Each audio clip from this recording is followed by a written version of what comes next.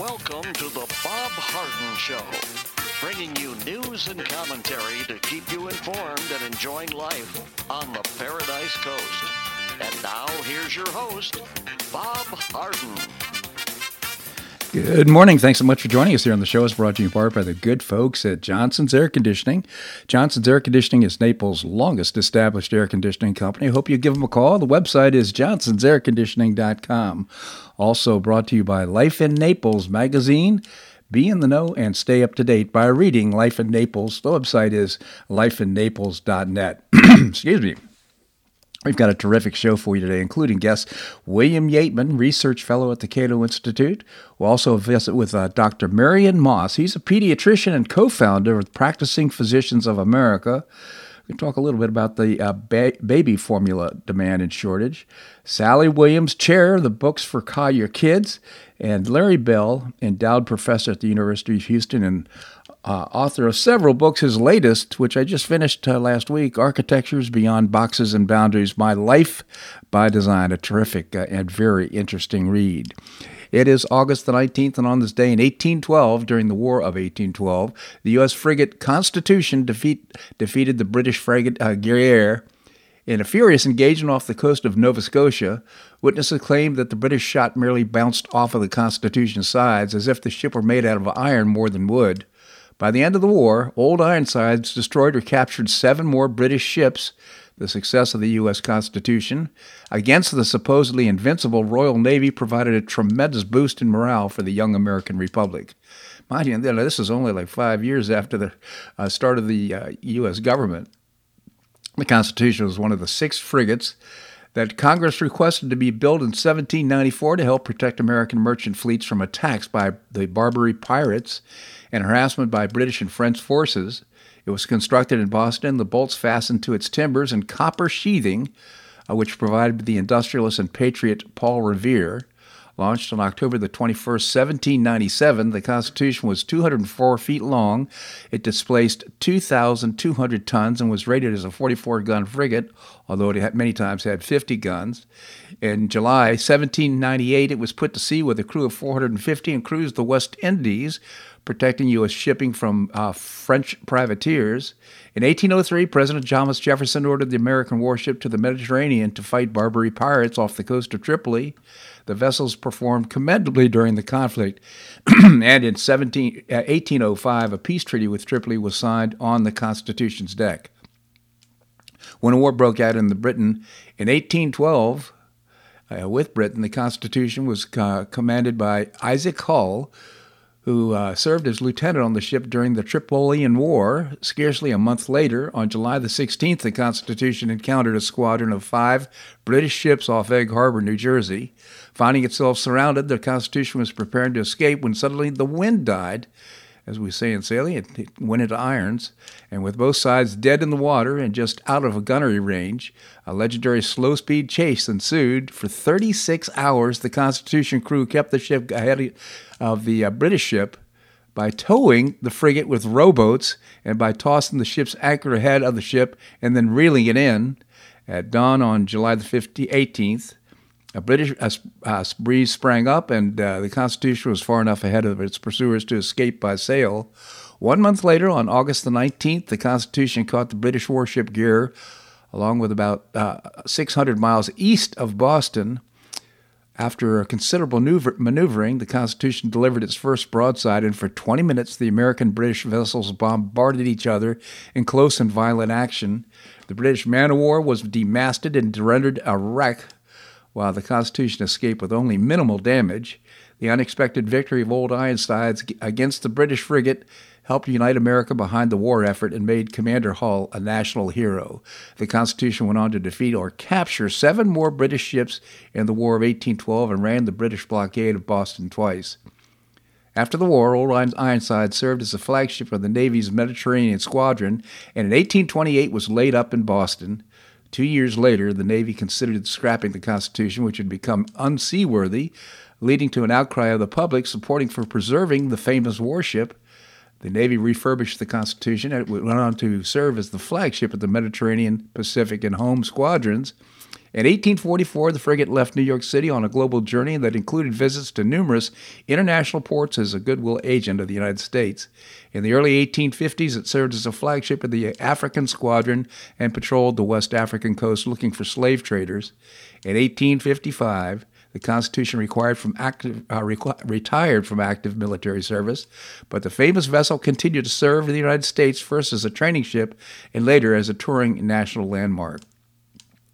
Actually, between let me figure out the years here. 1995 and 2003, my office was located about 150 feet away from Old Ironsides. It was really a delight to have that as a view, reminding us of our great American history. Old Ironsides. And the copper put on by Paul Revere. He's the one that fashioned that. Governor Ron DeSantis announced that following investigations by the Florida Office of Election Crimes and Security and the Florida Department of Law Enforcement, 20 individuals are now being arrested for breaking Florida's election laws. All 20 of these individuals were disqualified from voting after they were convicted of murder or felony sex offense, but they chose to vote anyway, and now they have been charged with voter fraud, a third-degree felony punishable by up to $5,000 a fine and 5 years in prison. Additionally, Governor DeSantis directed the Department of State to communicate to county supervisors of elections with instructions on records that must be preserved until additional reviews and investigations are complete. Now, it seems a little severe maybe to arrest these people for this, but nevertheless, I think it's a good example to show the public that, hey, don't mess with elections. They're meant to be free and accurate. So this is the action he's taken. He said in 2020, Florida ran an efficient, transparent election that avoided the major problems we saw in other states. At the same time, the election was not perfect, which is why we continue our efforts to ensure the integrity of our elections, said DeSantis. Our new Election Crimes Office has sprung into action to hold individuals accountable for voter fraud. Today's action sent a clear signal to those who are thinking about ballot harvesting or fraudulent voting.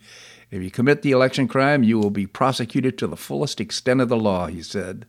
Today is about our honest, hardworking, and law-abiding Floridians, said Mark Glass. He's the acting commissioner of the Florida Department of in Florida. Your vote matters. To that end, we will continue to do everything in our power to ensure that we cannot legally vote and never cast. Those that cannot legally vote can never cast a ballot. I'm glad to be part of the team, and it's working hard to secure our elections, said Director of Office of Election Crimes and Security Peter Antonacci. Our team of highly skilled investigators will conduct a thorough investigation, and if any evidence of election crime is found, there will be criminal sanctions. So another step of just indicating that our elections will be secure in Florida. And additional news in Florida, Florida Surgeon General Joseph Ladapo highlighted a preprint from Thailand, which reportedly found that 3.5% of adolescent boys receiving a second dose of COVID-19 vaccine had overt or subclinical myocarditis, inflammation of the heart muscle. He tweeted the CDC government doing similar prospective study in the U.S. Is anyone, the Surgeon General questioned on Twitter. A breakdown of the study from Vinay Prasad, an associate professor on various medical subfields, slammed policymakers and leaders for ignoring suggestions of remedying risks of myocarditis via lower dosages, single dosages, exemptions, restrictions, setting higher bars for boosters for men and so forth. Instead of taking any of these actions, which we suggested at the time, the public health community downplayed, gaslighted, and misled about the concern, he wrote. Current COVID vaccine guidelines for the state of Florida warn against young people, particularly young boys, from receiving a COVID vaccination because of the risks that may outweigh the benefits. Currently, our available data, healthy children aged 5 to 17 may not benefit from receiving the currently available COVID-19 vaccine, he said. The department lists several factors that may cause risks to outweigh benefits of the vaccine, including those already low risk of severe illness to COVID-19, high prevalence of immunity in children, absence of data supporting vaccination benefit on children with immunity, higher than anticipated adverse events in vaccine recipients, reduced efficacy in children 5 to 17 and the risk of myocarditis. I mean, this goes on, and I'm really, really pleased that Dr. Joseph Lupado is taking these steps, pointing this out. There are severe risks. In fact, Edward Dowd yesterday, I was watching his interview with Michael, or with, I'm forgetting the name now, but on War Room. Point being, he said that basically there's a new report out that's showing that there is a substantial spike in deaths, not related to COVID-19, but related to the vaccine, possibly to the vaccine. It hasn't been totally proven, though, but a substantial spike of people in the ages of, let's say, 21 to 50 in that age group, in that cohort. So the point being is that there could be a lot of effects that we don't quite understand at this point. And having kids take the vaccine makes absolutely no sense because, again, the consequences of getting the virus are very, very minimal, very few hospitalizations, deaths, and quite frankly, myocarditis or heart disease, the problems that develop from taking the vaccine, certainly don't warrant the risk. Well, Alina Habba, an attorney for former President Donald Trump, doesn't have overwhelming faith in the Department of Justice's upcoming redactions on the affidavit that launched the FBI raid on Trump's Mar-a-Lago resort.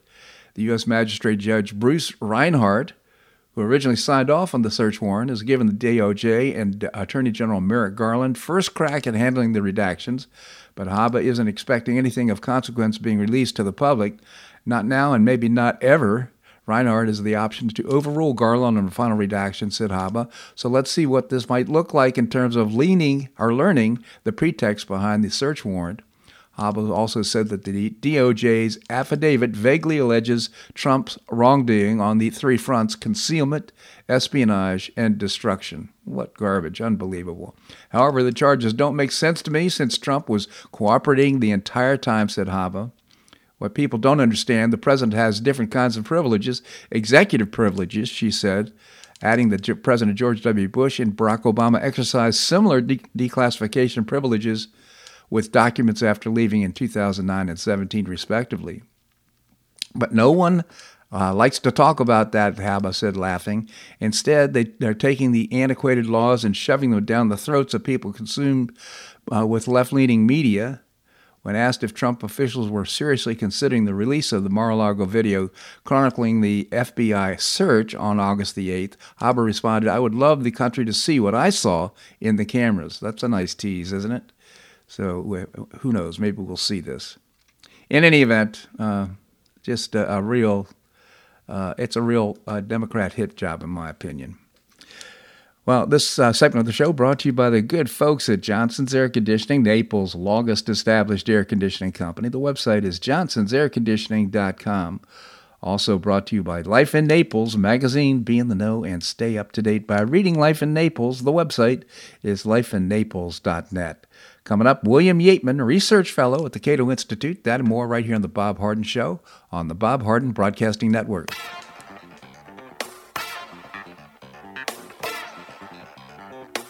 Stay tuned for more of The Bob Harden Show here on the Bob Harden Broadcasting Network.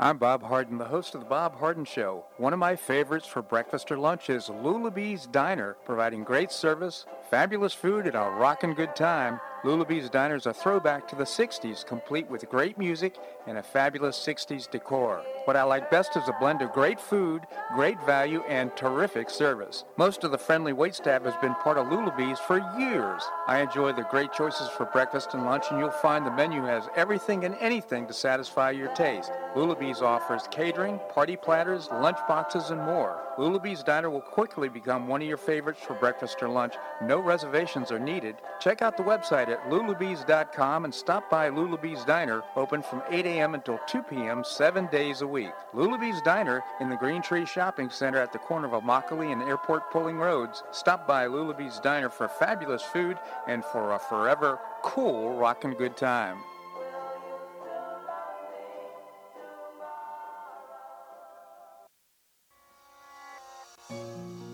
Collier County Sheriff Kevin Rambas says the number one reason the elderly become victims is isolation. The Collier Senior Center goes a long way in keeping seniors connected with the community and with each other. The Collier Senior Center, located at 4898 Coronado Parkway in Golden Gate, provides comprehensive information regarding services and resources that affect the quality of life of older adults and their caregivers in Collier County, empowering them to maintain independent and meaningful lives. Here's Esther Lully, Director of Collier Senior Center.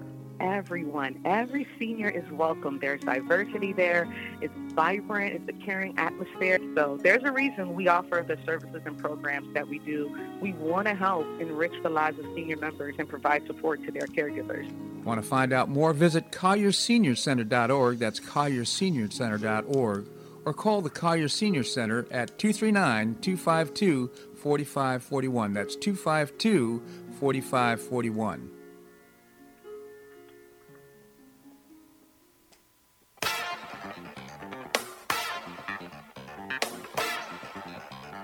Welcome back to the Bob Harden Show.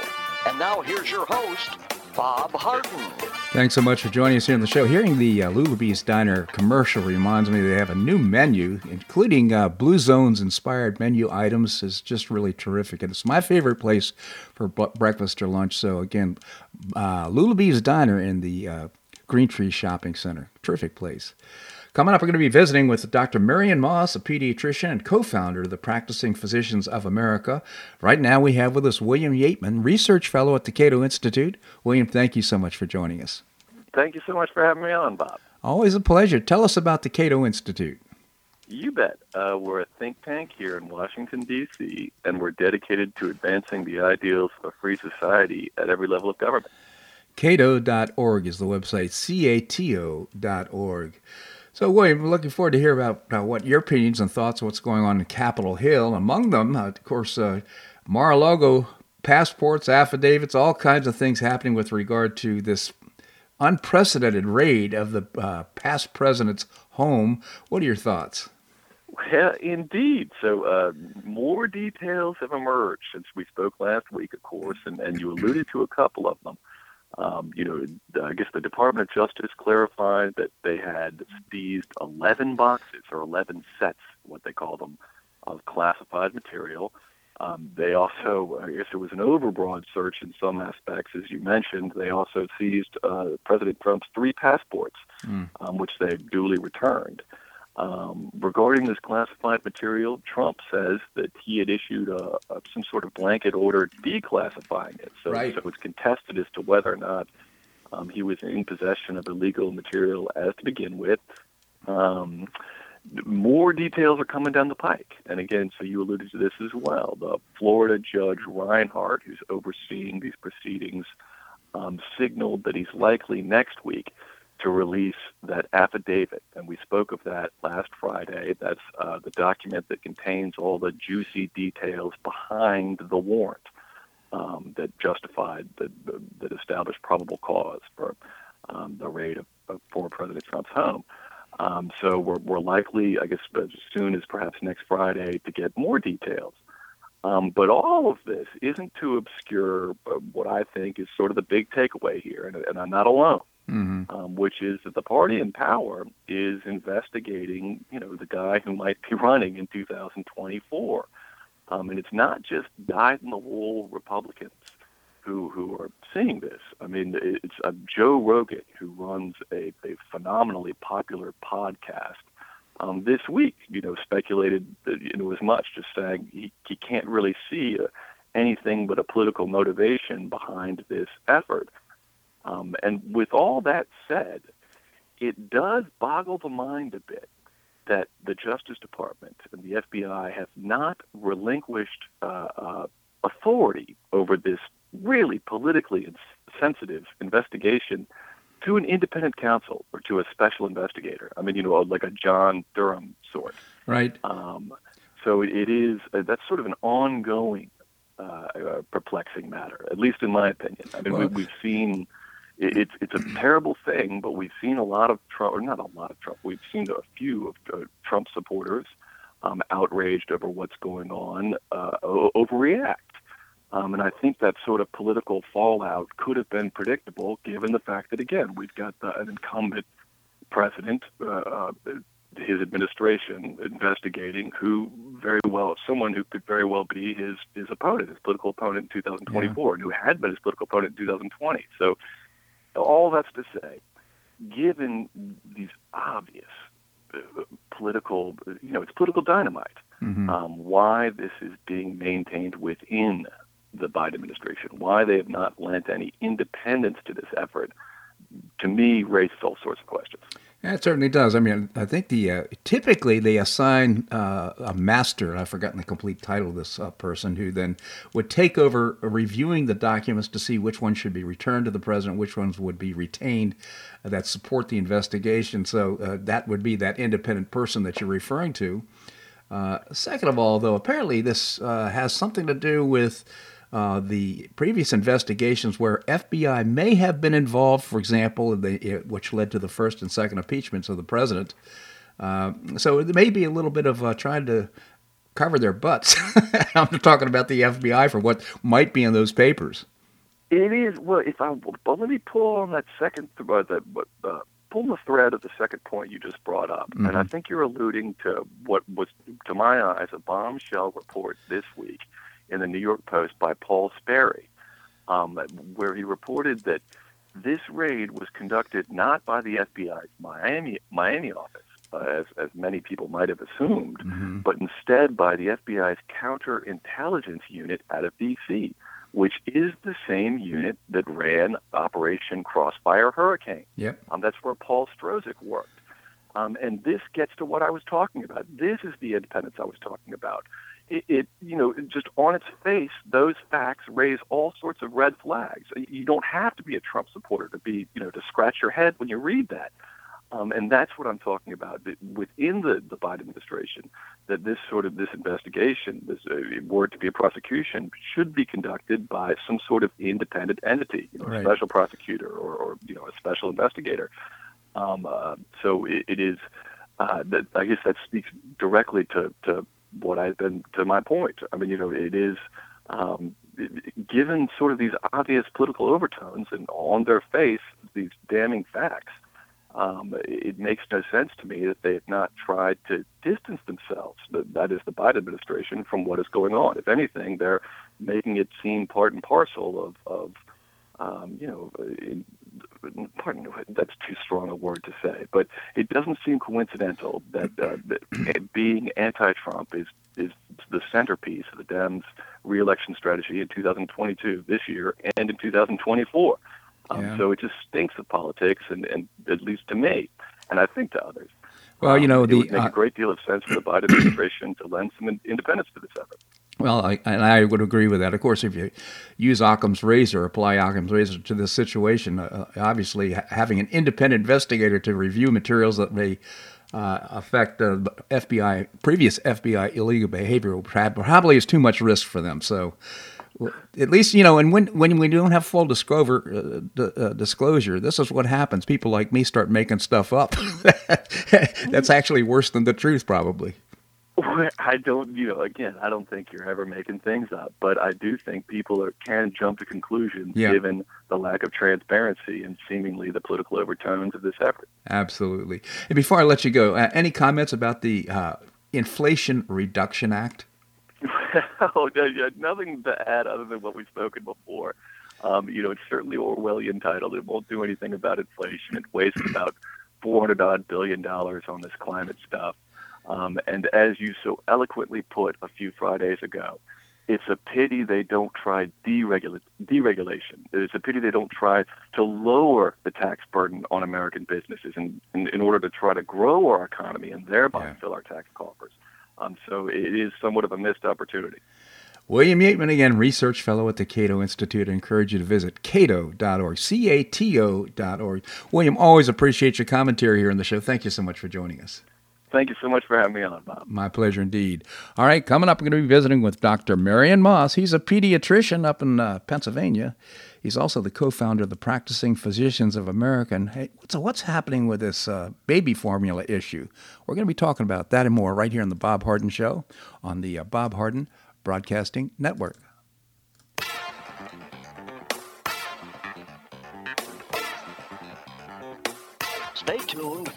more of The Bob Harden Show here on the Bob Harden Broadcasting Network.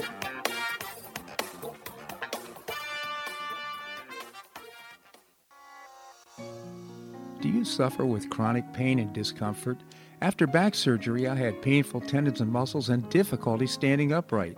On a referral, I visited Dr. Alec at I Am Designed to Heal, Naples' only vitality and longevity practice where acupuncture, medical massage, energy healing, and integrative holistic medicine are harmonized to create a one-of-a-kind restorative experience. After only 2 visits, my pain began to dissipate and I could stand and walk more upright. It was amazing. I plan to continue my treatments to enhance my sense of well-being. Don't suffer needlessly with discomfort and pain. Improve your quality of life. See for yourself and make an appointment by visiting the website IamDesignedToHeal.com. That's IamDesignedToHeal.com, or you can call or text Dr. Alec at 239-322-3817. That's 322-3817. Visit IamDesignedToHeal.com for an amazing, one-of-a-kind restorative experience. Do you have questions about your retirement? Ameriprise Private Wealth Advisor Jason Nardella with Nardella Financial Group, a private wealth advisory practice of Ameriprise Financial Services, LLC, can help. With the exclusive Confident Retirement approach, you'll work together to develop a retirement roadmap to get you where you want to go. Call Nardella Financial Group today at 239-325-1041. That's 239-325-1041. Office is located at 9015 Stratosdale Court, Suite 103, Naples, Florida. The Confident Retirement approach is not a guarantee of future financial results. Investment advisory products and services are made available through Ameriprise Financial Services, LLC, a registered investment advisor.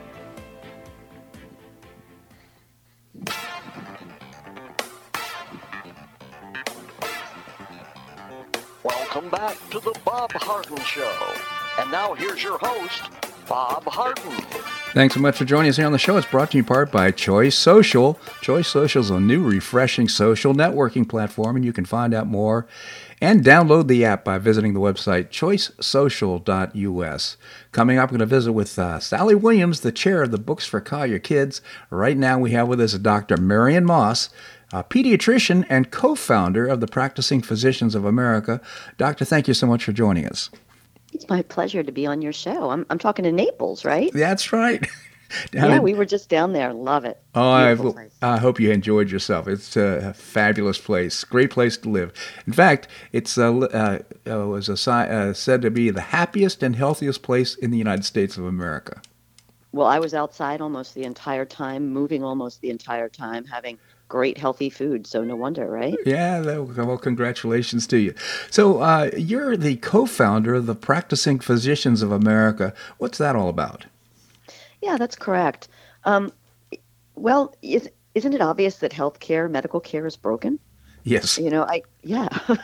Everyone knows you're all paying more, you're all getting less. Yeah. So I started looking at this when I woke up after having our 3 children in 4 years, and I kind of woke up after the fog that is residency and then early motherhood. My husband and I graduated from Duke Medical School, and I felt like when I was at Duke, we had a wonderful version of medicine. Doctors were in charge of the care of their patients. Mm-hmm. We were autonomous. And when I woke up after going through residency and then young motherhood, I was like, what happened? It feels like everyone else is telling us what to do, and we have to go back to those patients and look them in the eye and tell them we can't get them what they need. Mm-hmm. We're not in charge anymore. And it's not a power play, but it's more about a lot of other people are in the room. So I didn't think the AMA was up to snuff. I didn't feel like that they were doing their job. So I got together with a group of physicians. We're nonpartisan. We actually crossed the aisle, and we agree on a lot of things. We started PPA in 2017, and then in 2019, I wrote a position paper, presented the paper with lots of experts at the Library of Congress in Washington, D.C., and PPA became part of the Free to Care Coalition, free, the number 2 in care. We're now 8 million citizens, 70,000 of those are physicians. Fabulous. I think we're a better representation for physicians and patients than most of America has. Well, based on your explanation, I certainly wish you a great deal of success here on this because, well, quite frankly, some of these that are interfering are our federal government right now, and there's just too much participation on the government in terms of health care, in my opinion. You're correct. They've done enough. Please stand down. So you wrote such an interesting piece in the New York Post. Biden must demand the timid FDA act as the baby formula shortage grows even worse. I thought that problem would be behind us by now. One would think, I mean, before COVID, when you looked on the shelves, there was only like a 5 to 7% of reported baby formulas out of stock. And then in late July, it was actually higher than it was in May. Remember, everyone was talking about this in May? Right. 23% were out of stock. Now in July, it's like 28% are out of stock. I mean, a nation that can't feed its babies, it's shocking. And so some of it is delays, I mean, we could be importing European formulas that are thought to be healthier because of very strict guidelines on the bans on some sugars that are in there. But there's a label problem. The FDA has a label problem. There's restrictions on these formulas that are thought to be healthier are shut out because of labeling requirements. It's like, for the sake of children being able to thrive and eat, can we please, I don't want to hear about your sick and starving baby. We've got to get the label right. Right. That makes no sense whatsoever. So again, here we are. We were talking a little bit about the government, but quite frankly, standing in the way of progress here. What should Biden do about this? Well, I mean, I think to lean on the FDA to push back on these labeling requirements would certainly help and would be an immediate fix. I think we have to take a look at the whole supply chain for baby formula. Mm-hmm. I mean, at the time of this happened in part because we have a quasi-monopoly in baby formula. Mm-hmm. There's good things and bad things about the baby formula supply chain. So first of all, let's hit the good stuff because I like to be a positive person. Good. Baby formula is a bit of an outlier. 98% of what we consume in America is made here. And that's unusual because we don't have much made in America usually, right? Right. So that's an outlier, and that's a good thing. But then just like a lot of the other supply chains in America, we have a quasi-monopoly. There were 3 companies, Abbott, Mead Johnson, and Nestle, that were responsible for 98% of all of the U.S. supply. And Abbott, at the time of the recall, made percent of the U.S. market. And that one Michigan plant where we had the shutdown made about 40% of Abbott's production. And that was a huge problem, right? So you have one plant that's doing everything. And, if you picture, the FDA's main job is to ensure safety. I kind of half wonder to myself if we need to zoom out, take the 30,000-foot view and ask the FDA, what are you busy doing in there, mucking up with the Alzheimer's medications and whether or not it's efficacious when your job is really to handle safety? If you're not handling the safety right, why are you getting on to other things? I mean, this is a government agency that has 18,000 employees and has a budget of $6.5 billion with a B. Yeah. And you're supposed to ensure safety of baby formula, and yet when you look at the timeline of that Abbott plant shutdown, the plant that was responsible for 40% of Abbott's output, and Abbott itself was responsible for 48% of the formula. When you look at the timeline of that shutdown, what was the FDA doing? In fact, this whole pandemic issues created in my mind, a lot of doubt about the FDA, about the CDC and so forth. And, again, where are we putting our resources and why are we doing it? And are we getting anything at value back in return? And I think you're making a case now that if nothing else, I understand that from your column, I believe that the baby formula, there was some filter, I'm not going to exactly define it correctly, in the plant, but certainly not in the baby formula. And nevertheless, it's caused this slowdown of supply. That's correct. Well, actually, The original whistleblower complaint was reported in October of 2021. A whistleblower, came to the FDA and said, there's some unsanitary conditions here at the Sturgis, Michigan plant.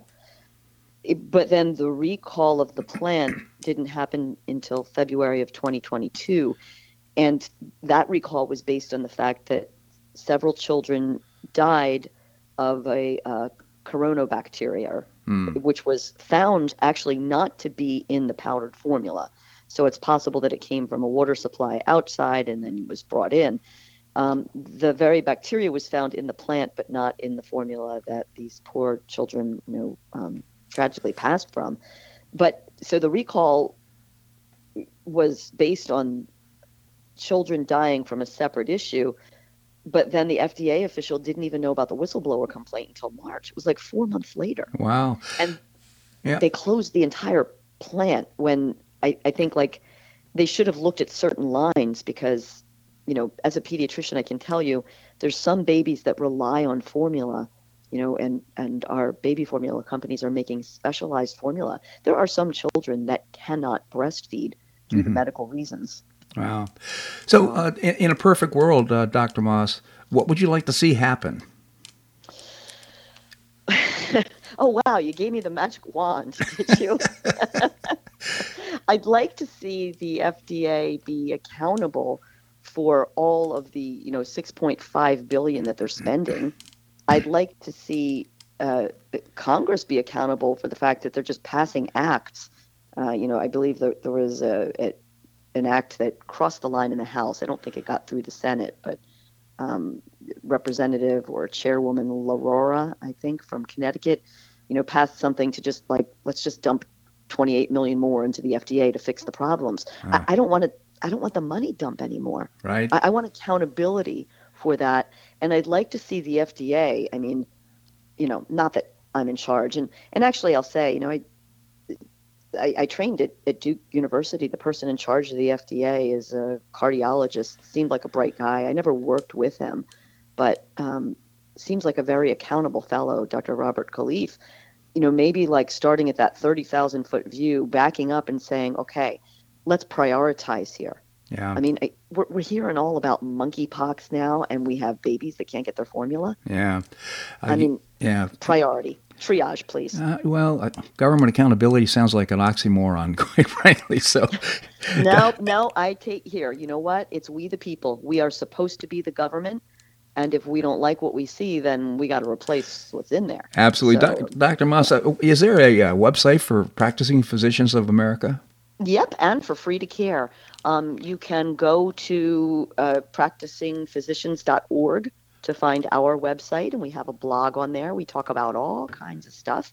And you can go to free, the number 2, and care. And if you look that up, you'll find the Free to Care organization. Very good. Both of those things are also on Twitter, and we're not so active on LinkedIn with PPA, but Free to Care is active on LinkedIn. And I'm active on both places myself. Please come find me. All right, Dr. Marion Moss, I just genuinely appreciate this information. Thanks so much for joining us here on the show. Thanks for the call. My pleasure indeed. All right, coming up, we're going to be visiting with Sally Williams, chair of Books for College Kids. That and more right here on The Bob Harden Show on the Bob Harden Broadcasting Network.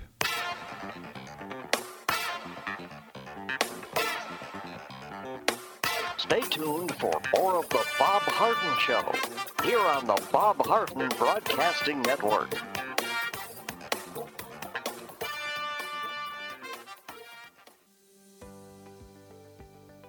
Finish what you started with the Hodges University Wheel. You can complete your bachelor's degree in as little as 1 year with your previously earned credits. What's the Wheel?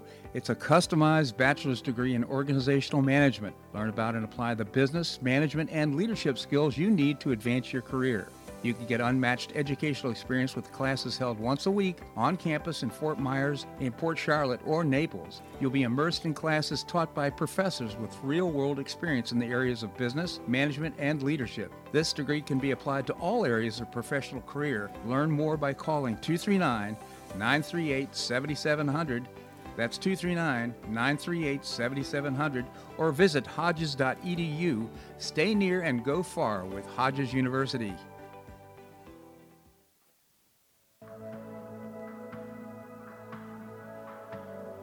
Do you suffer from joint pain in your shoulders, hips, or knees? I was suffering from debilitating pain in my knees. On a referral, I saw Dr. George Markovich with the Institute for Orthopedic Surgery and Sports Medicine. He successfully treated my symptoms and pain for several months. Finally, having exhausted all alternatives for pain management, Dr. Markovich and I agreed that surgery was my best alternative. Dr. Markovich replaced both of my knees in 2006, and I now have full range of motion in both knees, and I have no pain. I now play golf and exercise free of debilitating pain in my knees. Don't suffer needlessly with joint pain. Call orthopedic surgeon Dr. George Markovich with the Institute for Orthopedic Surgery and Sports Medicine at 482-5399. That's 482-5399. He did a great job for me, and he'll help you too.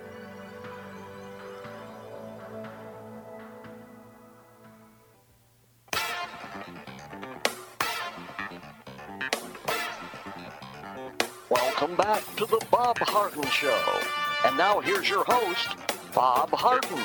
Thanks so much for joining us here on the show. Hey, hearing that commercial for Dr. George Markovich, he just replaced my hip as well, so I'm feeling better as a result of that as well. This segment of the show brought to you by Gulf Shore Playhouse, bringing you professional New York-style theater at its very best and building a 44,000 square foot Performing Arts Center in downtown Naples is going to be absolutely fabulous, and you can find out more by visiting GulfShorePlayhouse.org. Coming up, we're going to be visiting with Professor Larry Bell. Right now, we have with us Sally Williams, Chair of Books for Collier Kids. Sally, thank you so much for joining us. Thank you, Bob. Good morning. Good morning to you. Sally, tell us about Books for Collier Kids. Books for Collier Kids is an all-volunteer organization based in Collier County, and since 2005, we have given more than 1.5 million new, high-quality, age and curriculum-appropriate books to children in Collier County to take home, share, and cherish.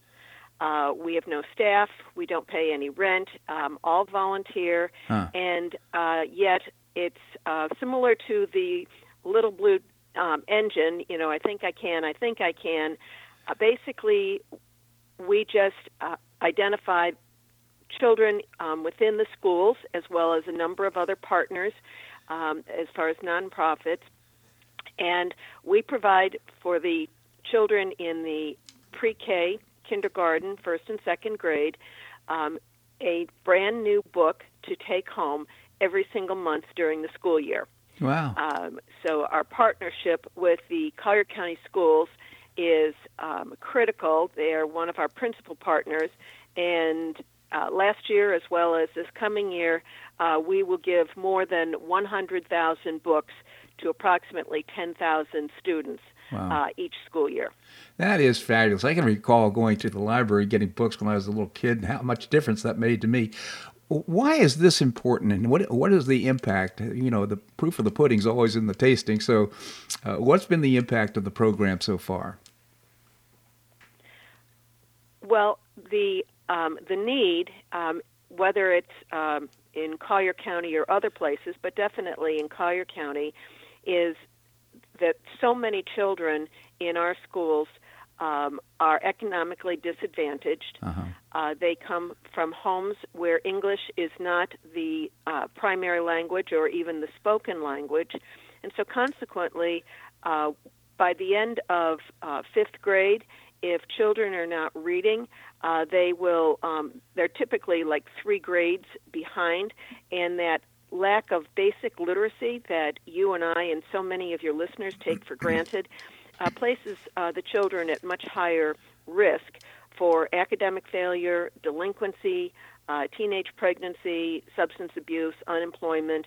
It really is an alarming statistic when we enjoy the beauty and the affluence in Collier County that 90% of the children in the Collier County schools are in the Title I schools, and that was our first focus, to give the books to those children. Right. But after the pandemic, we realized that even in the other schools that did not qualify for Title I, which means 75% or more of the children qualify for the free or reduced meal cost program, there are children in all of the schools that do not have books in their homes.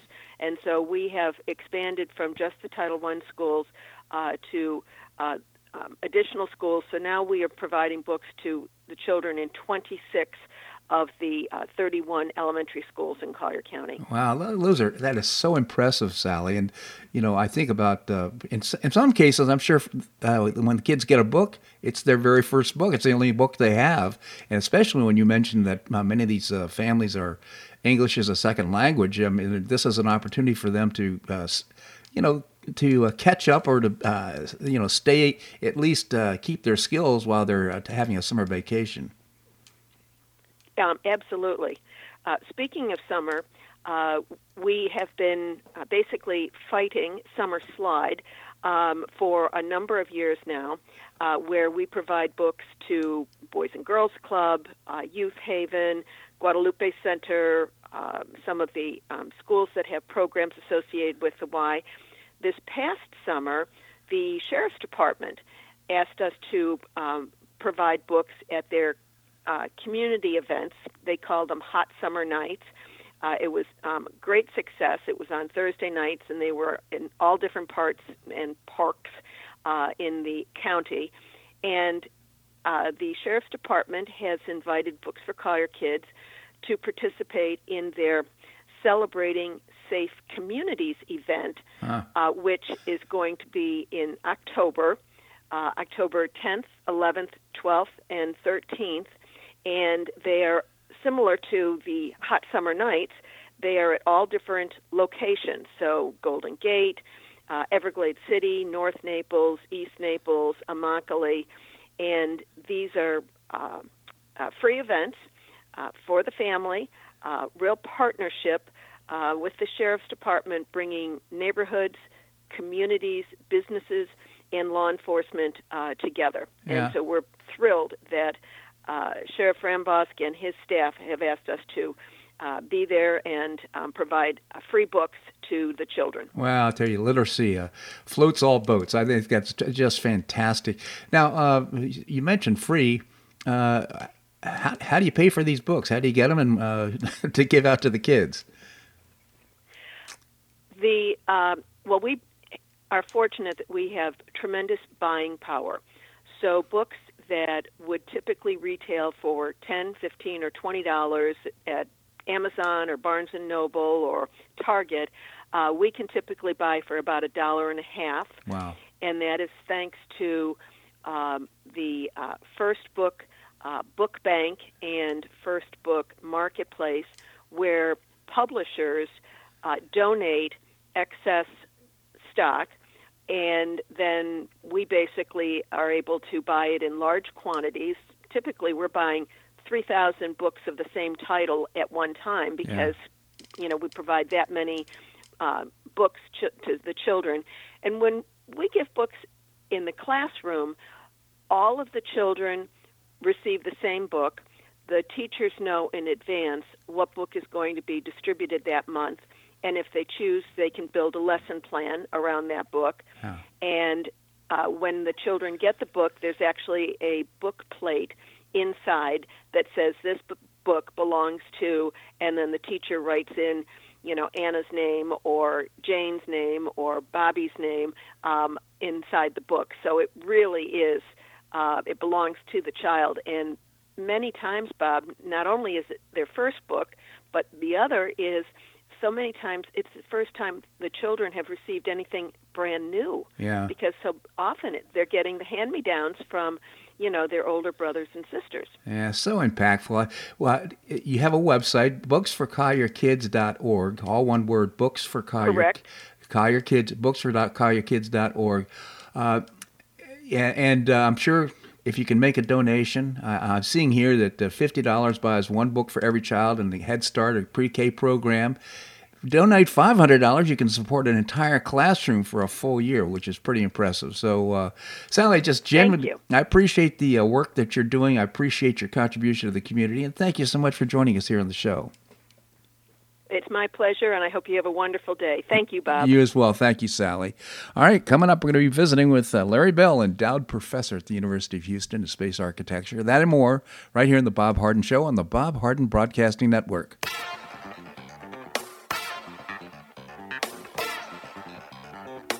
Stay tuned for more of The Bob Harden Show here on the Bob Harden Broadcasting Network.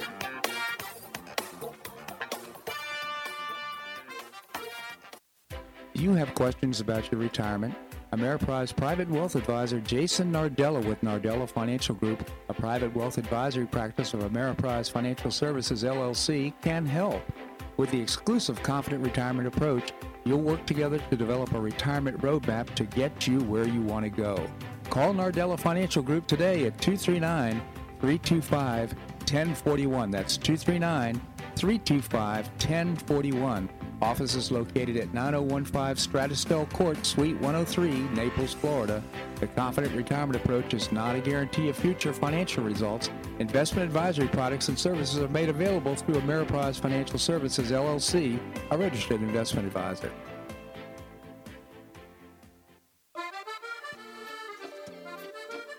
Blue Provence Restaurant is a favorite dining destination for many Neapolitans, including Linda and myself. Blue Provence, located in a historic building in the heart of Old Naples at Creighton Cove, offers a mix of French bistro cooking with bold, fresh Floridian flavors.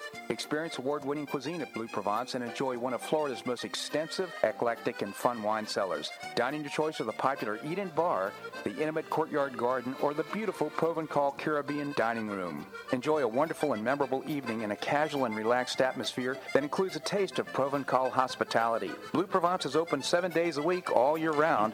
Visit BlueProvenceNaples.com for reservations, everyday specials, and coming events. That's BlueProvenceNaples.com or call 261-8239. That's 261-8239. Blue Provence French Restaurant in the heart of Old Naples.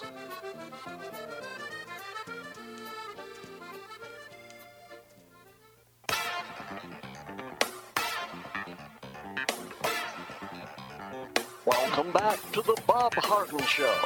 And now here's your host, Bob Harden.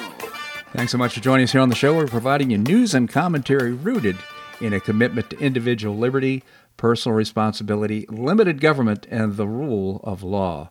We have with us, as I mentioned before the break, Larry Bell, endowed professor at the University of Houston in space architecture and author of many books.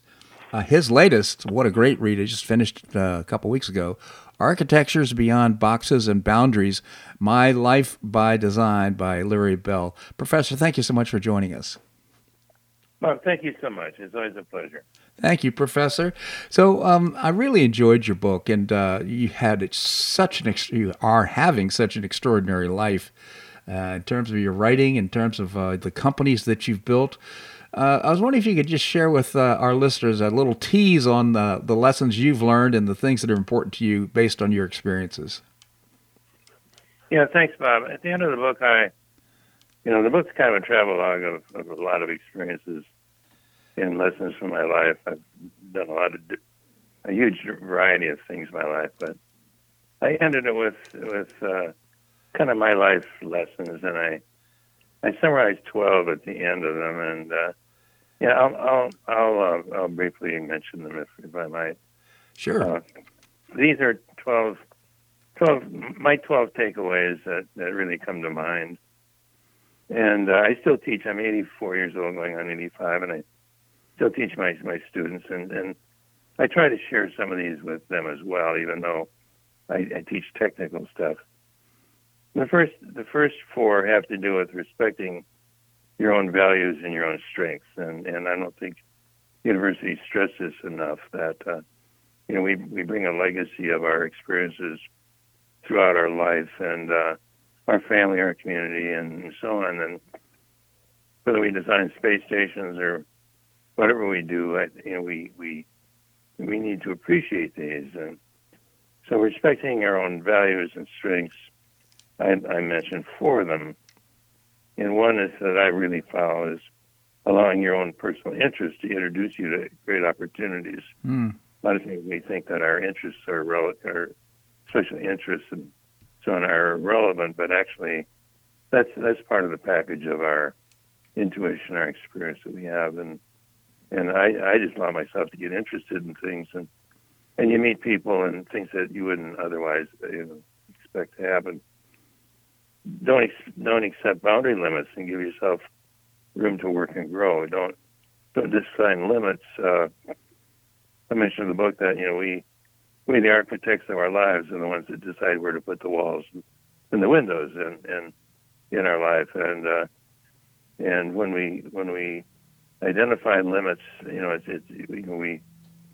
are not honoring our potentials. Mm-hmm. Others pursue success rather than approval.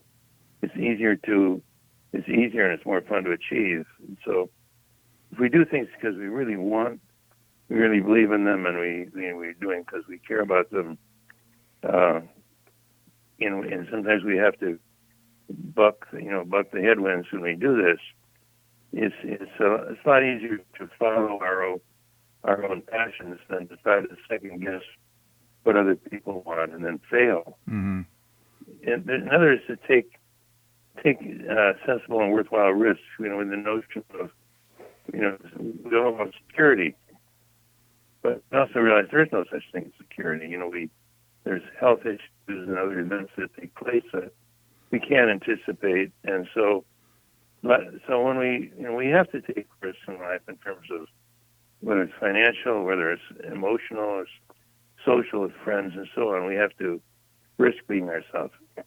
The second category has to do with continuing to learn and grow, and the first one is to look at the big picture and keep that in mind when you're designing the parts of something. You start with the parts and you wind up with the puzzle, and none of the pieces fit. Mm-hmm. And always try to look at the larger picture, whether it's politics or relationships or everything else.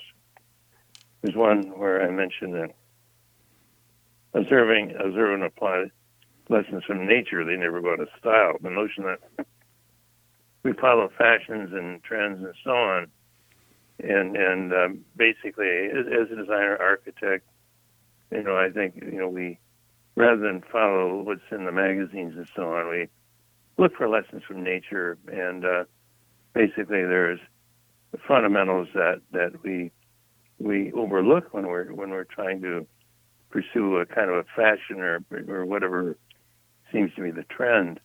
Mm. Trust your own experience and intuition about conflicting advice from experts. And we get, whether it's COVID, whatever it is in the world, we're getting all this conflicting, information all the time. And as I mentioned, that we have, we bring to our life a lot of experiences that I think intuition is really an undervalued word, because intuition is really the sum of all of our experiences that kind of teaches, whether we trust people, whether we trust circumstances, and ultimately we can listen to all the experts, but we've got to decide what feels right, and most likely will be right. And another is, I've learned, because time is so short and life is so short, learn to be your own worst critic. Don't waste your time on bad ideas. I see so often people spend a whole lot of time on a really dumb idea because they haven't tried to think it through in the very beginning. And I practice that professionally, and I think one of the services we provide, in my field, is to help companies avoid walking into walls with dumb dead-end solutions that they would realize were dead ends if they gave more thought at the beginning. So interesting. But finally, there's recognizing the importance of relationships. I think one of the most important lessons that I've learned in life, and I learned it from an early experience with a man I very much expected, was choose your partners very carefully. That the choices of partners may be the most important decisions you make in your life. That has to do with business. It has to do with your social life and your, if you're married, your companionship. Those who we choose to be our partners in life are so terribly important to us in good times and bad. Be a team player. Put put common goals above your own ego and interest. Yeah. It's I think being part of something, sharing those experiences, is terribly important. And in line with that, share ideas and credit with others generously, because you can't afford to. There's no when we credit someone else, it doesn't take away from our own achievements. Right. Finally is always try to be honest and fair. Trust is more important than popularity, and I think when we practice this, we realize that sometimes we make decisions that are very difficult and so on. But when we try to be, even if we're wrong, sometimes fairness should be the guide. Don't do something because it makes you popular. Do something, and I think we see this in Trump. Do things because we believe in them. Because you're always going to find adversaries. Right. You're always going to find people that will disagree. Professor, I tell you this. I just encourage our listeners to read the book. You'll understand how these lessons were learned. Architectures Beyond Boxes and Boundaries. So fascinating. My Life by Design by Larry Bell. Professor, I just genuinely appreciate, again, 84 years old, all the things that you've done and come to these conclusions and thoughts. I really appreciate your time here on the show. Well, Bob, thank you so much for the opportunity to bloviate on this stuff. I think I continue to have a very interesting life. I'm very blessed, and above all, I'm blessed to live in this marvelous country. I as well. Thank you, Professor. Well, that's a wrap here in today's show. I hope you enjoyed it. We've got great guests lined up for Monday as well. I hope you make it a great day on the Paradise Coast or wherever you are. Namaste.